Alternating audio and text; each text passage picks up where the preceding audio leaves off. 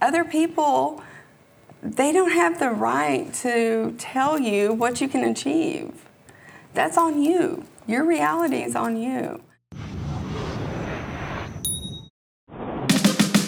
It's always great to learn about business professionals and their passion for what they do. What is it that inspires these individuals when planning or launching a new project? How do they manage their time and resources? My name is Taylor Cole Longacre, and I'd like to know, what do they bring into focus? Marianne, welcome. Blake, welcome to The Focus. I do. Marianne, you and I have been friends for a long time. We have. And I've had the privilege of knowing your story and knowing Blake. But for the benefit of everyone else, please tell me a bit about your story. It starts, Billy and I are high school sweethearts. That's my husband. So we knew early on that we wanted to get married, and I always wanted to be a mom. And we have two amazing young men that are our sons, Mitchell and Blake. Blake was born, and that's whenever really things became different for us as a young family. I was 25, Billy was 27, and Mitchell was just turning 5 years old. Blake was born, and it was just different. The doctor said she thought he might have Down syndrome. And this was back in 1996. There was no Google, there was no Facebook, we didn't even have a cell phone. There was nothing. The nurses actually were coming in and saying, oh, this one doctor, she just, scares people. We don't feel like he has Down syndrome. And I was like, okay, that's great, because I don't even know what Down syndrome is. Okay. So they said, our office will call you and we'll make you an appointment and you'll go to this special hospital. So I wasn't going to go to the appointment because I told one of my girlfriends, there's nothing. He's perfect. So being the queen of denial, I put on that crown and it's like, not going to happen. Billy, being the person of reason in my life, said, let's just go. The hospital was close to Footwear Zoo. And I said, okay, I'll go if we can take the boys to the zoo that afternoon. And we didn't make it to the zoo that day. The specialist evaluated Blake and said, yes, he did have Down syndrome. And at that moment, our life changed forever. We were a very young family. There was no cell phone. There was no checking in, pray for us. There was nothing. We were literally, the four of us were alone. It was followed up by even more visits, and everything was just different. We knew it was different than what had happened whenever Mitchell was born. And then people started coming over and saying they were sorry for us, and it was just odd feelings. Because I was like, I have this baby, we're so happy, he's beautiful. There's nothing to be sorry for, It was an exciting time in our life. We lived in a very rural town. So we didn't know anyone with Down syndrome. I had to find out about this diagnosis because, they didn't even give us any pamphlets or anything. I go into this bookstore and I find this, what to expect when you're expecting. And in the very back, there's a section on Down syndrome. And what I read as a 25-year-old mother, it scared me to my core. I picked up Blake, and I was like, I'm never going to keep you from the world. We are not going to let this become our reality. Yeah. And we made that commitment. Right then and there, right? Right then and there. That Blake would have opportunities. Blake would have opportunities and not be limited to that little paragraph in the back of a book written by so-called experts.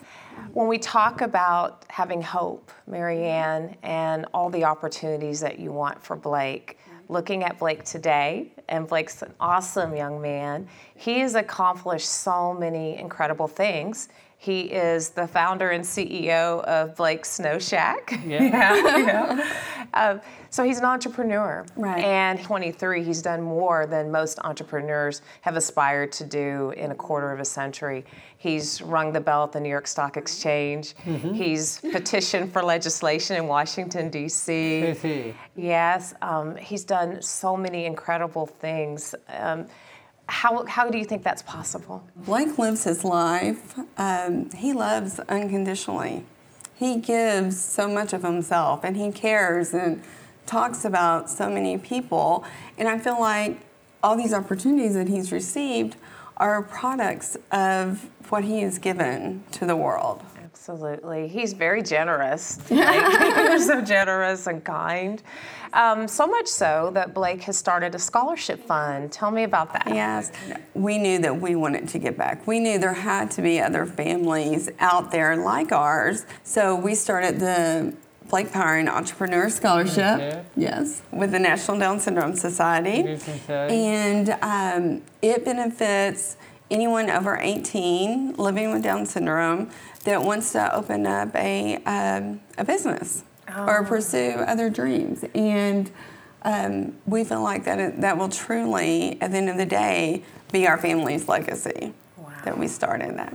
That is incredible. And Blake, you are the youngest entrepreneur in the state of Texas with Down syndrome. That's a huge accomplishment and motivation for so many entrepreneurs of all walks of life. So if you could offer one piece of advice, something that could become a focal point for entrepreneurs, what might that be, Marianne? Believe that you're worthy. Believe that you're capable of achieving anything that you set your mind to. Believe that life is about love and happiness. And if something brings you happiness, others' opinions, it doesn't matter. Other people, they don't have the right to tell you what you can achieve. That's on you. Your reality is on you. Right, that's right. And I've had the opportunity to visit Blake's Snow Shack. And Blake, my favorite snow cone flavor is cotton candy. What's your favorite flavor? Blue coconut. Blue coconut? Blue coconut? Yeah, that's a good one. It's really good. So how can people get more information, and how can we all help? Because I know there's millions of people around the world who would love to get involved and support Blake and support causes like his. Of course, we're on all social networks. Blake Snow Shack, you can always just find us there. And one thing that's really true to our hearts is a program that we've started with the National Down Syndrome Society is DS Works.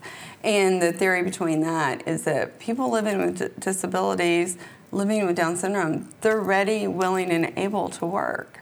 We look at whenever you interact with someone or start a conversation, one of the first things you say is, "What do you do?" Well, Blake's able to say, I'm Blake with Blake Snow Shack. It's a conversational starter. So it supports inclusion. Companies say, well, we're a diverse company. They sometimes forget the people with different abilities in that diversity plan. So. Yeah. And I have to say, you've also lobbied for fair pay for individuals with disabilities. Yes. I didn't realize, Marianne, that they get paid significantly less in most states. So that legislation is being heard in D.C. currently? In D.C. currently is the Time Act, and that was one thing we were very proud of. Our congressman did co-sponsor the bill. We'll be back in D.C., and we'll be pushing for it again, because currently employers could pay Blake 32 cents an hour. The federal minimum wage is $7.50. Blake could do the same work as a person with typical abilities, but Blake would be getting paid 32 cents. And this law, it goes back to, it's Section 14C. It goes all the way back to 1934. It's outdated. You know, here in the same time, it's time to rise up and change the laws. Absolutely, to make a change. Marianne, thank you for being here. Blake, thank you for coming. Thank you. I'm so glad to see you both. We appreciate it.